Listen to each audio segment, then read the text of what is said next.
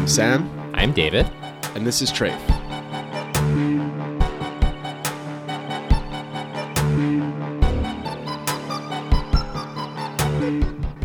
Welcome, everyone, to the 29th episode of the Trafe podcast. It's the 29th, right? I hope so. Okay, I'll edit this out if it's not correct. Great. We're inching closer and closer to double chai. What is double chai? 36. Okay, I'm not excellent at the math. I went to an Orthodox high school. Self-burn, but 18 and 18. Yeah, I know. I get the concept. Okay. So Sam, before we talk about all the things that we are supposed to be talking about today, I just wanted to apologize. I was criticizing you for telling me that I should be watching Agents of S.H.I.E.L.D., and I stopped because it was really bad.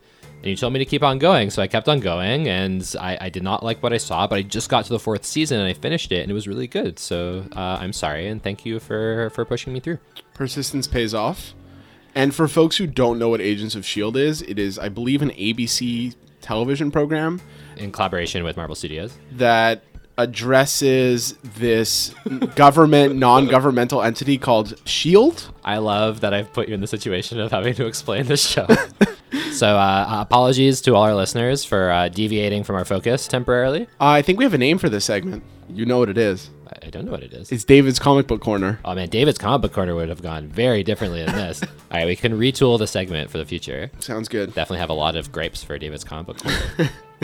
All right, so we're moving away from the Marvel Cinematic Universe to a different kind of universe. And that other universe is the world of institutional Judaism in Canada. Part of the history of the Canadian Jewish community that we don't feel is being told particularly well, or hasn't been told particularly well over the past 10 years. I think, David, we should reflect for a second on how good that seg was. That was very well done, very well done. At the end of the year, I might nominate that for Best Segue. I mean, I think it's a front runner already. So on the show today, we spoke with two people about the period of time that we're describing as the destruction of the Canadian Jewish Congress. Sam, do you want to maybe give people a bit of a backstory on what that group is? Yeah, sure. So the Canadian Jewish Congress has been around since 1919. It served as the principal gathering point for most Canadian Jewish organizations and also was a lobbying organization. But over the course of the decades, had different functions and served different roles when different people were in charge. Yeah, and what we wanted to talk about in the show today is its destruction, why it no longer exists, and what the organizations were that destroyed it, and what was motivating them in that. And in that regard, we got in touch with two very distinct people. The first is Bernie Farber, who was once the chief executive officer of the Canadian Jewish Congress, and Dan Freeman Malloy, who is a PhD student, activist, academic. Yeah, and it was interesting to speak with Bernie Farber because I know when we were both growing up, he was sort of the face of the institutional Jewish community at that point. The Canadian Jewish Congress was the top of the structure at that period of time. Like, Sam, when you were growing up, did you have any interaction with sort of the CJC era, Canadian institutional world? No, I mean, it wasn't as present as, for example, the federations were, you know? Like, it felt like the federation was the way that we interacted with the powers that be in the community. And not surprisingly, I don't think that we learned a great deal about the history of Canadian Jewry, right? Like, or Quebec Jewry, for example. We really, our historical focus in school was always on Israel, and it was always on the Holocaust. And we didn't really learn that much about the kind of original institutions that emerged in Canada or in Quebec. Yeah, and I mean, in Montreal, the Jewish Federation here was recently celebrating its 100th anniversary. And it's part of what inspired us to put out this episode because the Jewish Federations were the ones that decided to destroy the Canadian Jewish Congress and replace it with an Israel lobby. And I wanted to talk a bit more about what happened and remind everybody of the role the Federation played. With that being said, this is your episode of Trafe for the 29th of ER 5777.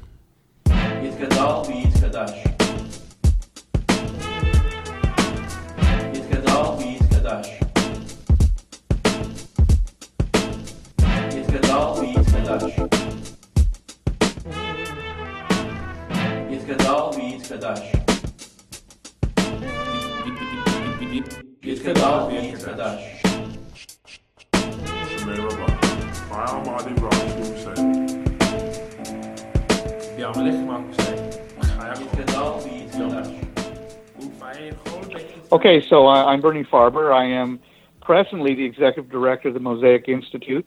In the past, for almost 25 years, I worked with, actually more than 25 years, I worked with the Canadian Jewish Congress, the last 7 years of which I was its chief executive officer. Well, Bernie, thanks so much for coming on the show. Well, I'm happy to do this. So to start off, I feel like we should say that as a leftist Jewish podcast, there are some political differences that we have with each other, but we're not here to talk about any of those questions today. We're not here to have any debates. We're here to talk about the Canadian Jewish Congress. The late lamented Canadian Jewish Congress. Yeah. And so I'm wondering if, just to get it started, you can talk about when you first got involved with the CJC. Well, I got involved with the CJC in 1984, and I came out of the union movement, so we may not be as far apart on leftist politics as you think. I had been seconded to OPSU, which is the Ontario Public Service Employees Union, after working 10 years as a social worker with the Children's Aid Society. And I was directed to Canadian Jewish Congress from the late Hai Hochberg, who was the president and CEO of the Ottawa Jewish Federation. And at that time, they were looking for a lobbyist to work at Queen's Park. And I took on that position and went from there to the Community Relations Committee of Canadian Jewish Congress. And from there, the rest is history. You know, I ended up being the national director and eventually its CEO. So a long history working with what I believe was an honorable organization whose major focus really was human rights. You may recall at the time that there were 2 or 3 different organizations that purportedly represented various factions within the Jewish community. In terms of advocacy for Israel, there was an organization known as the CIC, which was the Canada-Israel Committee. And then, of course, there was Hillel and other groups, which actually, I believe, worked rather well. And so, you know, its dissolution, I think, surprised a lot of people in the end, but I guess we'll get to that part later on. Yeah. Before we get to the dissolution, I guess, could you talk about what your understanding of the CJC was when you were part of it, how that kind of related to the vision of the Congress before you joined, and kind of how that changed over time? Well, you know, I grew up in Ottawa. The Jewish population of Ottawa was about 3,000 when I grew up there in the 50s and 60s. And Canadian Jewish Congress was an iconic organization. It was a legendary organization. It was referred to as the Parliament of Canadian Jewry. And believe it or not, you know, I think your younger listeners will kind of get a little bit of a kick out of this. More than any other Jewish organization that I could think of anywhere, and that would, by the way, include the United States, it did have a grassroots feel to it. We had over 300 people as part of the executive of Canadian Jewish Congress. It always had this ability to go back to its grassroots, which is what very much I enjoyed about the organization itself, that it wasn't top-down, it wasn't really bottom-up. By the time it dissolved, there were many changes that Congress had to go through, most of it funder demanded, in terms of people who funded UJA and that type of thing. But in its essence, Canadian Jewish Congress really was exactly what its name implied. It was a Congress of Canadian Jews. So that was my vision when I started in 84. I saw it as a human rights organization, a civil rights organization. And as the years went by, mainly we tried to stick to that. We weren't always successful, and there were justifiable criticisms of CJC. And to this very day, I'm very close to a number of those leaders because of the work that we did maybe 20 years ago. As the federations, like you were saying, representing the funders in the Jewish community, started to exert more influence over the CJC's operations, like how did that materialize in your job? What was your relationship like with the federations during that time? Well, I was a little bit shielded, I have to say, because there were some very strong... See, the thing about Congress was that it always had a buffer of what I would call strong lay leadership. UJA had a completely different philosophy, a completely different way of operating. They were professionally driven, and Congress was very much lay-driven. And they, because of their force of personality, they were able to shield Congress for a very long time. When these strong personalities began to pass away, began to move on, we had less of that ability to be shielded from the moneyed people, from those providing resources. And it became quite clear to me, at least before I left, that it was going to be their way or the highway. It became clear that they wanted to have an advocacy organization that was both a strong advocacy voice for Israel, plus maybe doing some human rights work. That's when, the shift really happened. And that's where, at least for me, it became clear that I was no longer going to be part of that kind of an advocacy organization. Could you maybe identify around what time period this started to happen and kind of give your version of how this happened? Well, I think mid-2000s, probably after Keith Landy's presidency, things began to, how shall I say this, to turn in a direction that, at least for me, was quite uncomfortable. So it was about 2005, 2006. And by the way, the interesting part is it was around that time that I became CEO of Canadian Jewish Congress. And by 2008, it became pretty clear that things were changing rapidly. We had, for the first time, a co-presidency. And it was at that time that the first iteration of CJA was set up in the mid-2000s. And that was the beginning of the end for Canadian Jewish Congress and for CIC and for all the other Jewish organizations. The first iteration was really an umbrella in which all the Jewish groups would come together and whose funding would be funded through that umbrella. That's all it was supposed to be. In the long run, of course, it turned into what some have even called a corporate takeover. So just getting back to that period of the takeover, about a month and a half, it happened in July of 2011 when CJA formally took over and then dissolved the Congress. And about a month and a half before that happened, I think it's important to say that you stepped down as CEO to run for the provincial Liberals in Thornhill. And for a time, CJA was actually saying publicly that you were technically on leave with them, being, I guess, your new boss. And I imagine that quite a bit was going on behind the scenes at that time. And can you just talk a bit about what happened after your campaign ended? Like, were you working for CJA for a bit? Never. So let's go back a bit. I mean, by 2010, the rubber was hitting the road in terms of what was going on and what was going to occur. And it was becoming increasingly clear to me that we were going to have this one marketplace where everything was going to take place under one roof. There would no longer be a CJC. There would no longer be a CIC.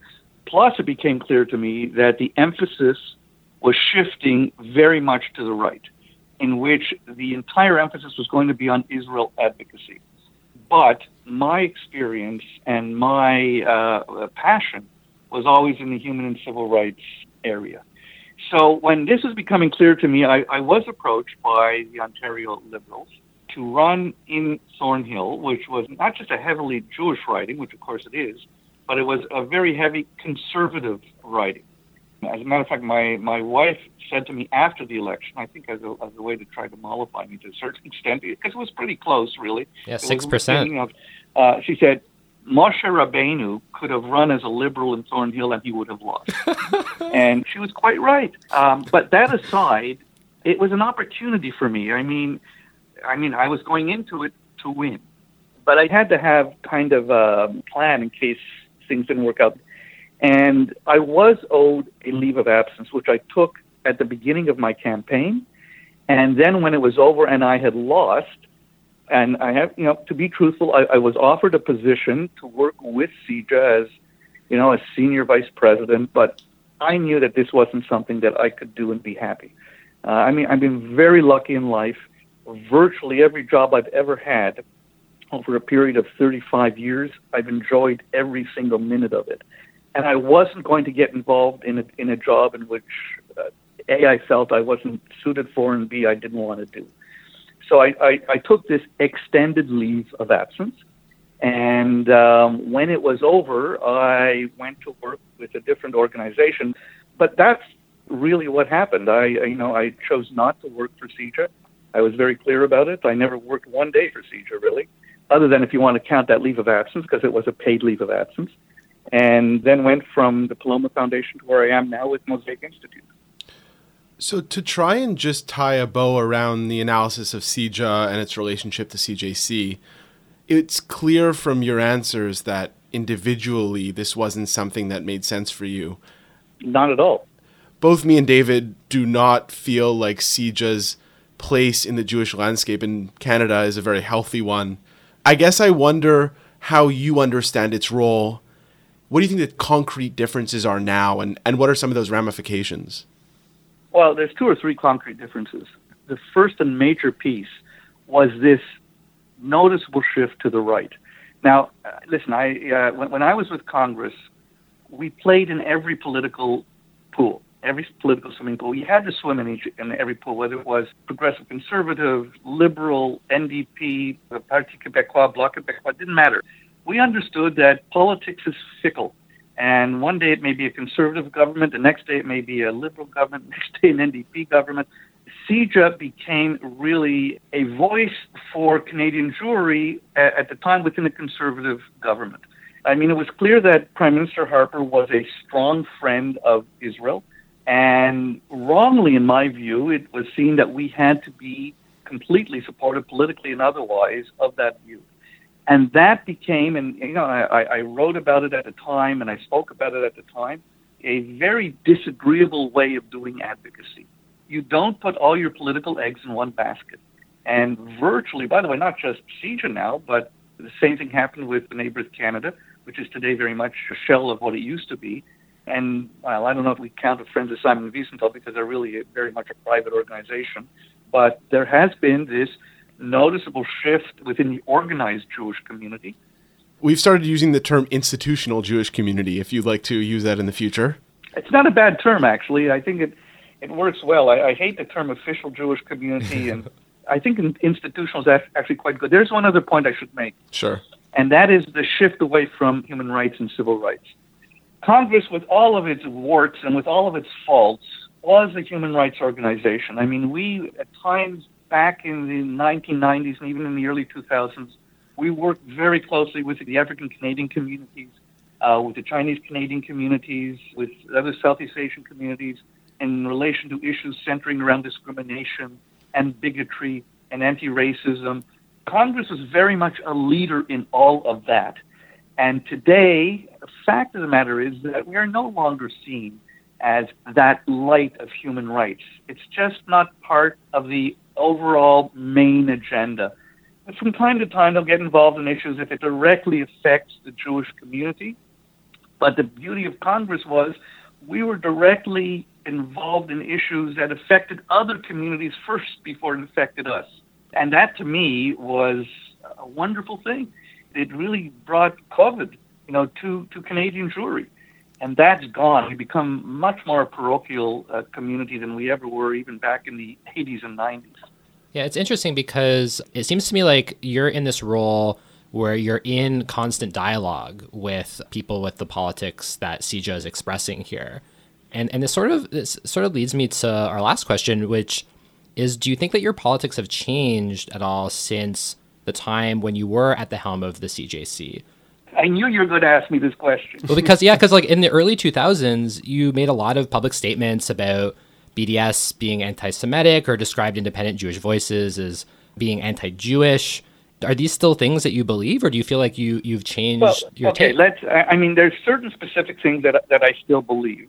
Remember, I was working as the voice of the Canadian Jewish community, and I tried as hard as I could to be even-keeled based on my own set of principles. But I was in a bit of a cocoon, and have I changed my views? I'm not so sure I've changed my views as much as I have been able to expand my thinking and open my mind. I'm still not a fan at all of BDS, and that's something that we can have a back and forth on all the time. Mm-hmm. I was for sure not a big fan of independent Jewish voices, both then and now. The difference, I suppose, now is that I would have more of an openness. There are many people who are involved, I know, in various different causes on the left who post on my Facebook and respond to my Twitter feeds all the time.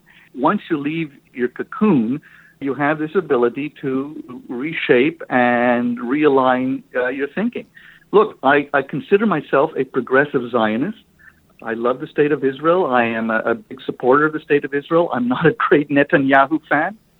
So, there's a lot of ups and downs in my thinking, and my thinking will evolve all of my life. But there are certain things that will remain rock solid, and I kind of know where I am now in the progressive scale, if you want to put it that way.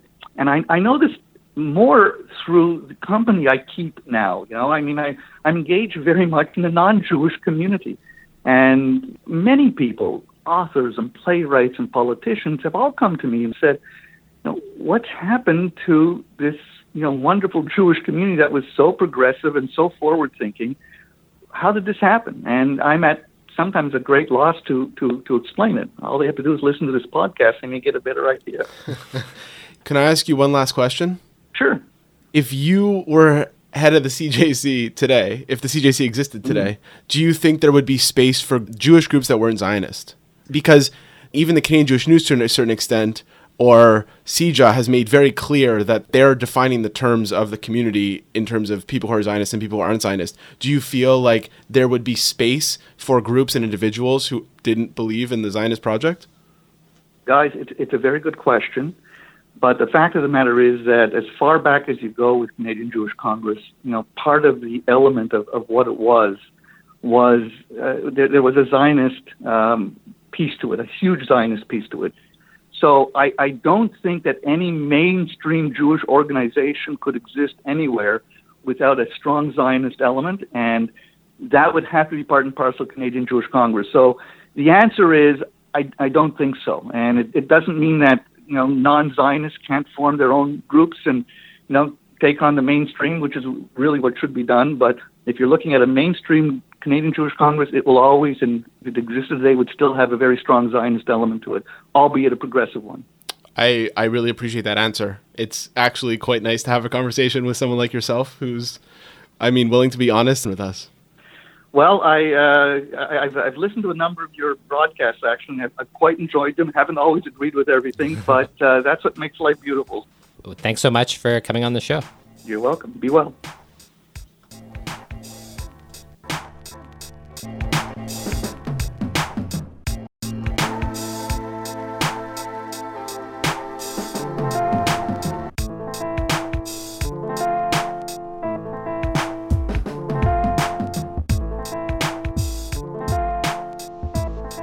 Hi Trafe, this is JB Brager. I'm calling from Charlotte, North Carolina, where I'm currently visiting my grandparents, and I wanted to share with you a little bit of family lore. My great-grandmother, she tells my aunt that when Hitler came to power, she was engaged to Eric Levy, my great-grandfather. He was very known in the sport of boxing. He had the heavyweight championship in 1928. She says that same night, very dear friends of his helped him to get out of Germany.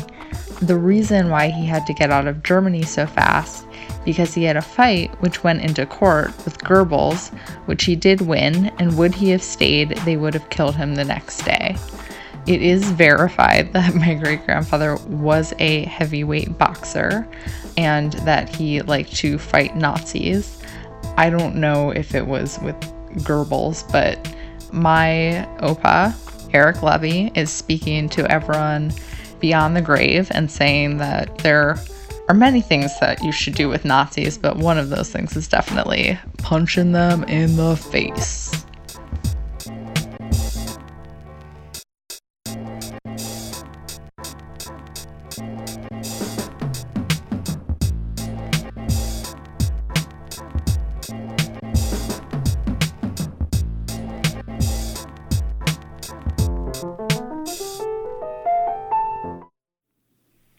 So Dan Freeman Malloy, I'm usually based in Montreal, now in East Jerusalem, and politically active with you guys for a while.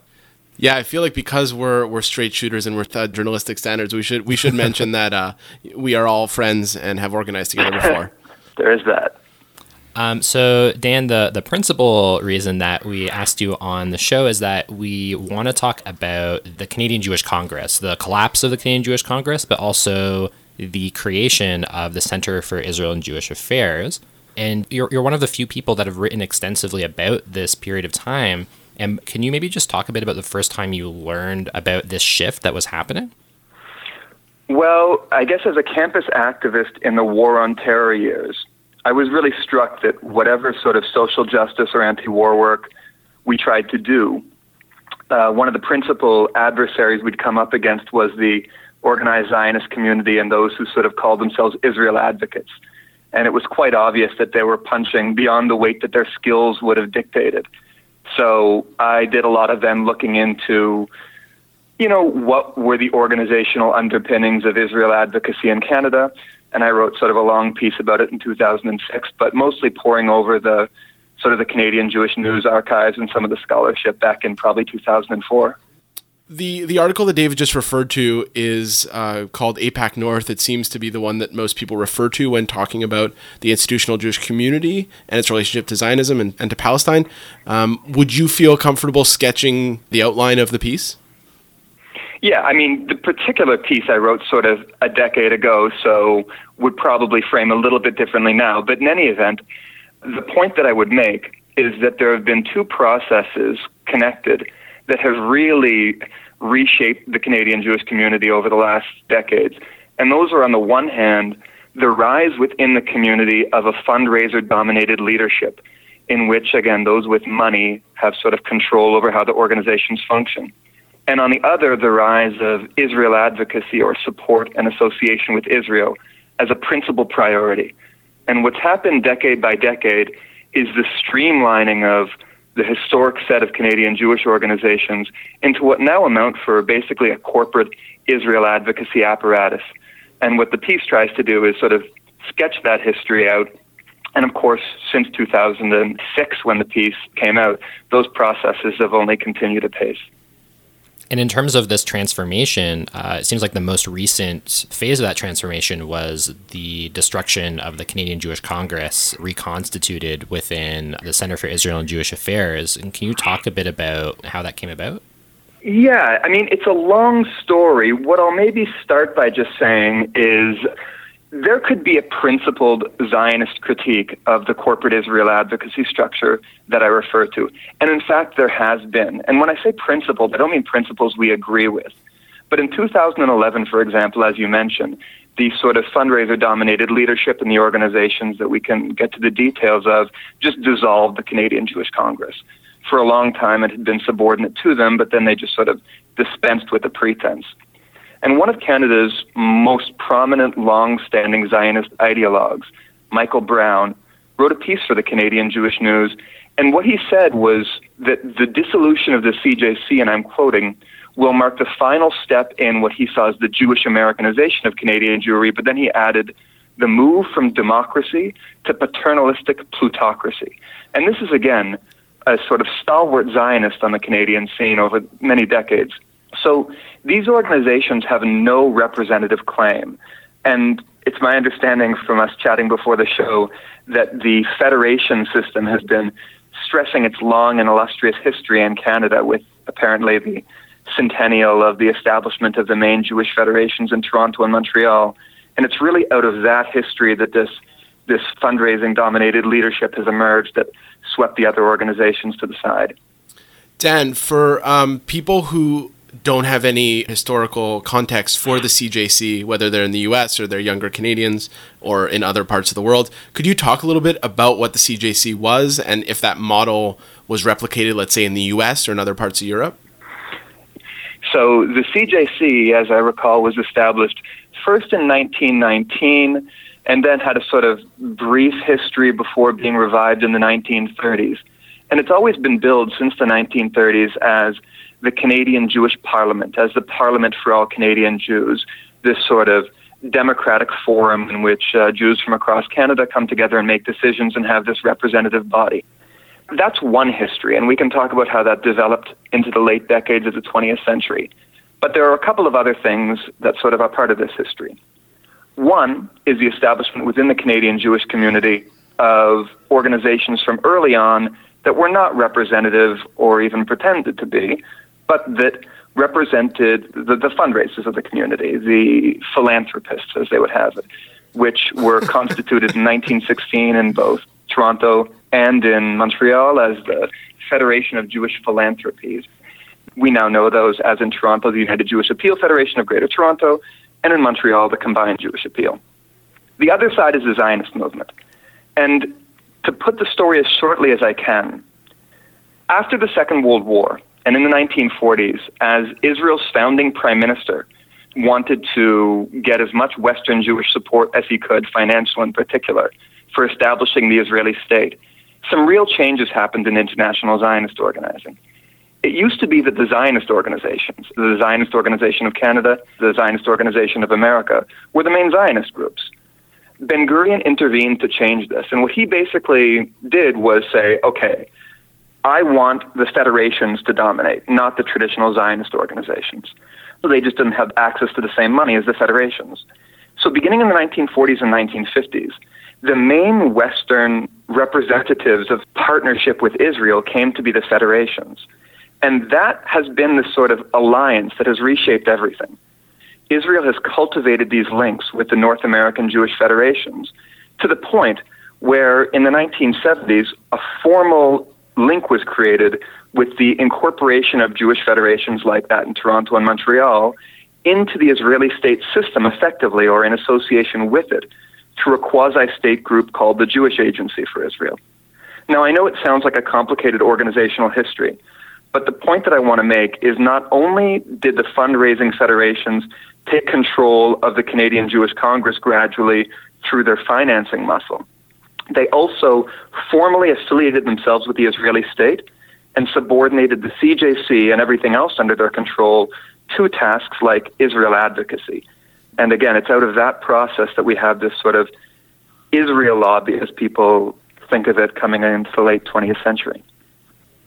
So bringing things back to the more recent history of the Canadian Jewish Congress, at least toward the last 10 years of its existence, there was real conflict between the CJC and the federation structure about who was really in charge. Can you take us a bit to that period and how it led to the demise of the CJC? Yeah, I mean, I'll apologize for going earlier, but really where the turning point was in the 1970s. And what happened is at that point, the federations started to formally swallow up local operations of the CJC. And it was a very contentious fight from the beginning. So in Toronto, there were people in the Canadian Jewish Congress, the leaders, who said that, okay, the Canadian Jewish Congress is supposed to be the parliament. The federations are supposed to be the Ministry of Finance. We have a situation, they said literally, in which the Ministry of Finance is becoming the dictator of parliament.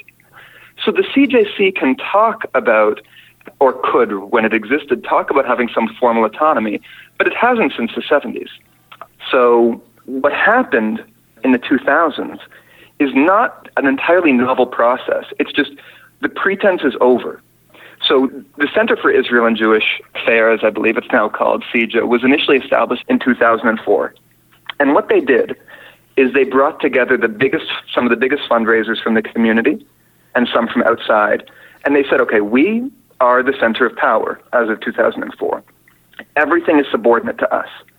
People in the CJC made complaints. They said, look, you have been agents of our structure for years now. That is the relationship. You're subordinate to us. This is what's happening. And they proceeded to remake everything. So what I find most concerning about this process is that what they tried to do was then launch an assault on Palestine solidarity movements in line with largely pro-Israel priorities. But a byproduct of this process was also the elimination of any pretense of communal democracy and the downgrading of the CJC's status. So Dan, for people who are outside of Canada or just aren't familiar with what the current structure here looks like, can you outline that? Like, what does it look like today? What exists now? The main difference in looking at sort of the organizational outlook is that in the U.S., the federation systems are the formal, recognized in Israeli law partners with Israel, right? And then on the other hand, you have the lobbying groups like AIPAC. In Canada, that all forms part of one single system. Until 2011, there was the CJC, now it's done. The Canada-Israel Committee, Canada's pro-Israel lobby since 1967, done. CJA constituted itself as sort of a federation politburo with a group who sort of run things and exercise influence on behalf of the federation decision-making structure. And under that, you have a range of other organizations. But with CJA at the head and a sort of federation power base as the decision-making authority that they draw upon, that's the power center that Israel advocacy in Canada is subordinate to. So the process that you're outlining of the ascent of the donors as being more long-term, is the rise of Zionism as a singular priority for the Canadian Jewish community also been long-term, or is that more recent? I think it's It has definitely been long-term, but there have been contexts in which people talk with Zionism or with Jewish affiliation about dual loyalty. Am I going to be a patriot to the state in which they belong or to the Jewish people? In Canada, this has not been an issue with Zionism. The principal boost to Zionism historically was Britain's occupation of Palestine in 1917 and its issuance of support for the Zionist movement through the Balfour Declaration of 1917. In Canada, that meant, Canada was very much part of the British Empire at the time, that if you want to be a proud British imperialist, you support Zionism. This is work of the empire.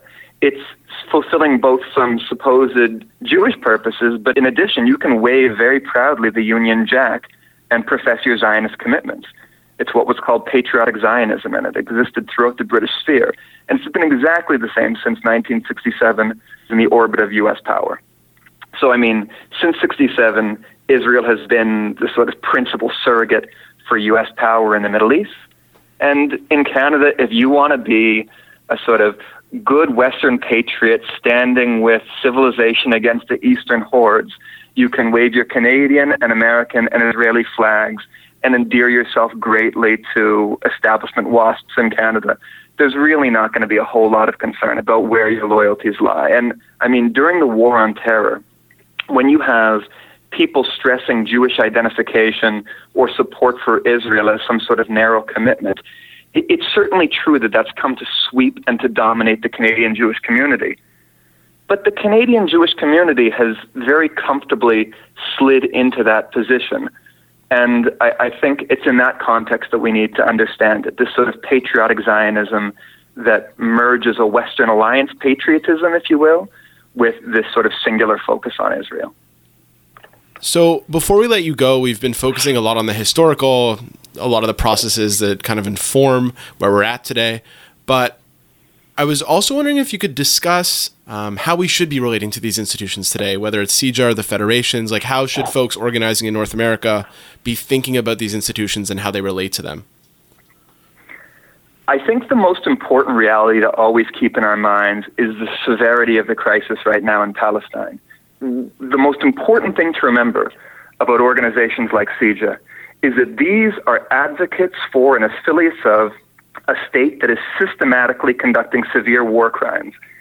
These organizations seek to attack Palestine solidarity and anti-war movements as anti-Semitic or what have you, and I think we just need to be prepared to sort of put them back on the defensive whenever they try to enter the public arena on these questions, saying, it's you that are the affiliates of this state committing these war crimes, and you have no moral authority to do a damn thing. So I think that's a role for Jewish dissidents in particular to take very seriously in the period ahead as CIJA and its sort of various satellite organizations try to attack the Palestine Solidarity movement. I feel like that's as good of a place to end this interview as any. Thank you so much for taking the time to talk with us. Nice to chat.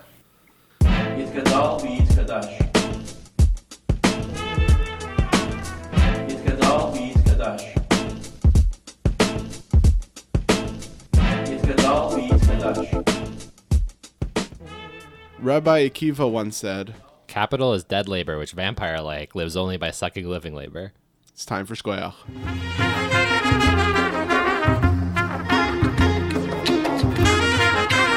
Shkoyach! Shkoyach. Shkoyach. Welcome to Shkoyach. Yes, it's been a while, but I think we say that every time, so maybe I won't say that again this time. Do we? Well, it seems like we're putting out more shorts, so the episodes aren't as bunched together as they sometimes are right now. It's true, but I guess as a listener, I'd be bored to hear us keep saying that it's happened. Yeah, conversation canceled. Yeah. Sam, what's your shkoyach for today? So my shkoyach is an anti-shkoyach, and I know you asked me to give a positive one, but such is life. I think it was actually me who said last time that I had to do a positive one this time, so I think you're off the hook. So my anti-shkoyach might require a little bit of explaining. Okay, I'm strapping myself in. Just imagine those automated seatbelts from the Star Trek reboots going over my body. I don't think you need a seatbelt. To stop me from escaping out of boredom. Yeah, well, actually, brace yourself on that front. I spent the last 24 months studying a particular area of academia. Yeah, it's called law. It's called law. And one thing that I've really come to grasp in this last couple of months is how much the entire charade of law is the result of the sham of discretion. I don't know what that means, Sam. So like the government gives power to administrative bodies to use their discretion, whether it's like an immigration labor board or it's a prison, or the discretion that judges have to like use the spectrum of their perspective. Yeah, it's kind of like Rabbi Akiva once said, gaze into the law and the law will gaze back at you. I mean, not exactly, but I like that we've had so many good Rabbi Akiva quotes today. But ultimately, yes, so fuck discretion. It's a scam. Legal system is a scam. So law school is it's feeling rough right now. I mean, I'm done for the year, but there's just something that really grinds my gears about how basically the law pretends that the people that they're going to put in power to make these decisions aren't going to have basically the same set of ideas and decision-making outcomes. So there's like a charade about trying to limit discretion, but ultimately everyone's going to make the same decision. And usually it's going to be a bad decision. So you're essentially condemning the institution of law itself. 100%. I just try to bring it down to a little ridiculous argument that ends up taking up so much time. I mean, for our listeners who are learning for the first time that you are studying the law, Sam, do you want to maybe explain the direction that those studies are hoping to lead you in, or what your aspirations are? Not at all. Just complaining. Okay. Yeah. I think this is enough anti-shkoyach for the day. Okay. So with my anti-shkoyach being to discretion, the entire Canadian legal system, what is your shkoyach for the week? So my shkoyach is going to the Palestinian political prisoners who are today on their 22nd day of an organized hunger strike. Yeah, David, I'm really happy that you are bringing this up in this segment. Yeah, I mean, people who are listening to the podcast have probably heard about this. You might have read Marwan Barghouti's New York Times op-ed that explained the reasons for the strike. They launched a strike on April 17th, which is Palestinian Prisoners' Day. And after that op-ed was published, the Israeli authorities actually started investigating his wife and his lawyers because they're saying that they helped publish the article. This is pretty mild in terms of the broader repression that these prisoners are facing. But I feel like for people who haven't heard about this, it's probably worth just saying a bit about the context of the strike, the fact that there is about 6,000 political prisoners and administrative detainees in Israeli jails right now. There's a 99% conviction rate within the military courts. About 40% of the West Bank's male population has been arrested by Israeli authorities since 1967 when they began occupying that territory. The demands of the hunger strikers, we're going to have a link in the show notes so you can read all of the demands. They're very straightforward. There's massive human rights abuses within Israeli prisons. The amount of political prisoners is constantly increasing. Please check this out. Support in any way you can. I know Adamir is doing a lot of great work, and we mentioned in one of our shorts about ways to support them. We'll have the links in the show notes today as well. The only thing I have to add here is please support political prisoners in North America as well. We have an episode coming out with someone who's doing frontline work in that regard. But yeah, please support all political prisoners, particularly in Palestine and in North America. And just the tremendous amount of solidarity to folks who are on the inside.